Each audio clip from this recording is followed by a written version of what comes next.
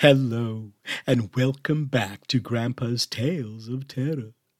Let's dive into Knuckle, Chapter 3, and find out more about Nicholas's dilemma. Now close your eyes and let your imagination carry you into a world of fear and horror. Patricia, after being told what happened to Charles, took a large sip of Nicholas's brandy. She had a feeling about what Nicholas just finished telling her and repeating what he had told her what happened since he turned 30, regarding the pedestrian, the truck driver, and the mother and child, that something bad was going on. Nicholas grabbed a Kleenex and blew his nose. There was a silence between them. Patricia got up and took off her jacket. Nicholas looked lost and alone. Pouring another brandy, Patricia sat back down, handing Nicholas the glass. Taking a sip, he asked what she's thinking about. She didn't want to tell him that she had a bad feeling about all of this, but she also had doubt. There must be some sort of explanation, or it's all coincidental. But when she looked at Nicholas, she could tell that he was very afraid. Either way, something had to be done to relieve his worry that everything was his fault. Patricia replied that if there was something supernatural or mystical going on, who could answer that question? After a few seconds, Nicholas suggested that someone who specializes in that stuff, like a card reader or something, might be who to ask. Just then, the front door opened, and in came the girls. They had been taken for the day by their one set of grandparents to a children's play climbing establishment, hot dogs and ice cream for all. After saying goodbye to them, the girls went and played in their room. Closing the door, Nicholas looked at Patricia and asked her if he was crazy. Patricia got up, looked into his eyes, and told him that he wasn't, and that they should start somewhere to find out what was going on. Patricia also told him not to point or middle finger or anything to anybody until they find out. The girls were put to bed, and Nicholas and Patricia were looking at the laptop to find card readers or someone in the occult that could answer their questions.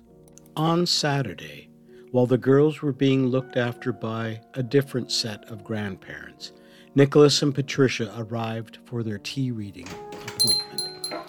After being greeted by the tea reader, they were seated at a table. A cup and saucer were placed in front of them, and they were asked what kind of tea they would like.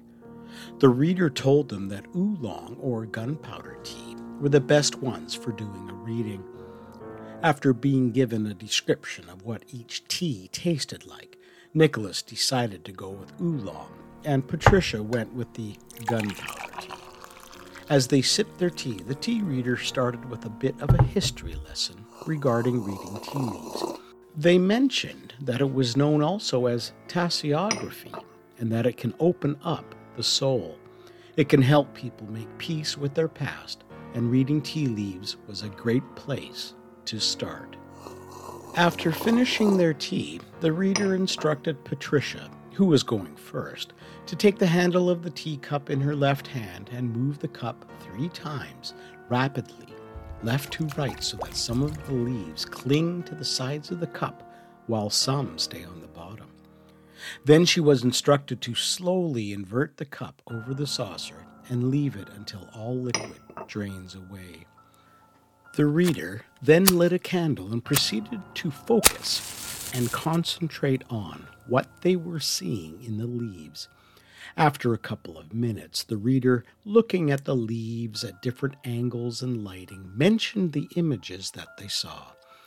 Each one was explained to Patricia, and possibly how they could be interpreted for work, relationships, and home life. When Nicholas finished his tea and replicating what Patricia did with her cup, he placed it on the saucer upside down. After a few seconds, the reader lit a new candle and picked up the cup. Starting to focus and concentrate on what the leaves were trying to say, a strange look came upon the reader's face, and then the cup exploded. Shards cut into the reader's face. Nicholas and Patricia looked in horror, seeing small pieces sticking out. Blood slowly running down like tears from each piece. The reader quickly got up from the table and asked them to leave. Please leave. Looking at each other, Nicholas asked, what did they see in the cup? Again, the reader asked them to leave and opened the door for them. Walking out, the door quickly shut behind them and a closed sign was put up. Getting into their sedan, nothing was said. Silence was maintained all the way home, both of them wondering what the other was thinking and what did, if anything, the reader saw in the cup. The next day was an appointment with a palm reader. After giving Patricia a somewhat everyday kind of reading, Nicholas put his hand out.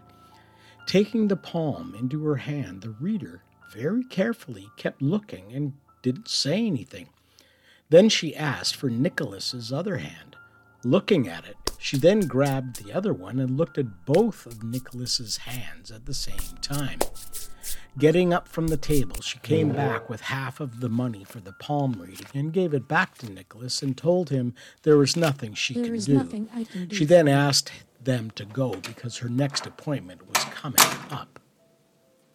Once home and sitting on the couch, Nicholas and Patricia started discussing what had happened over the last couple of days. Before heading off to work on Monday, Patricia reminded Nicholas to try not to point or give the middle finger to anyone, even in jest. Nicholas's day was going well. Work was enough to keep him occupied and having very little interaction with anyone. At lunchtime, Nicholas poured himself a coffee, pulled out his lunch from the fridge, and sat at one of the tables in the eating area. Walking into the lunchroom was Gertie, a very nice, hard-working, middle-aged woman whose desk was next to Nicholas's. She had been going through some hard times lately.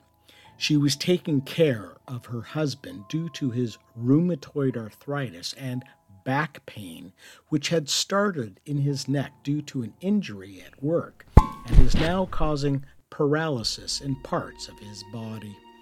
He has been unable to work since that accident. Walking is quite difficult for him, so he needs a wheelchair.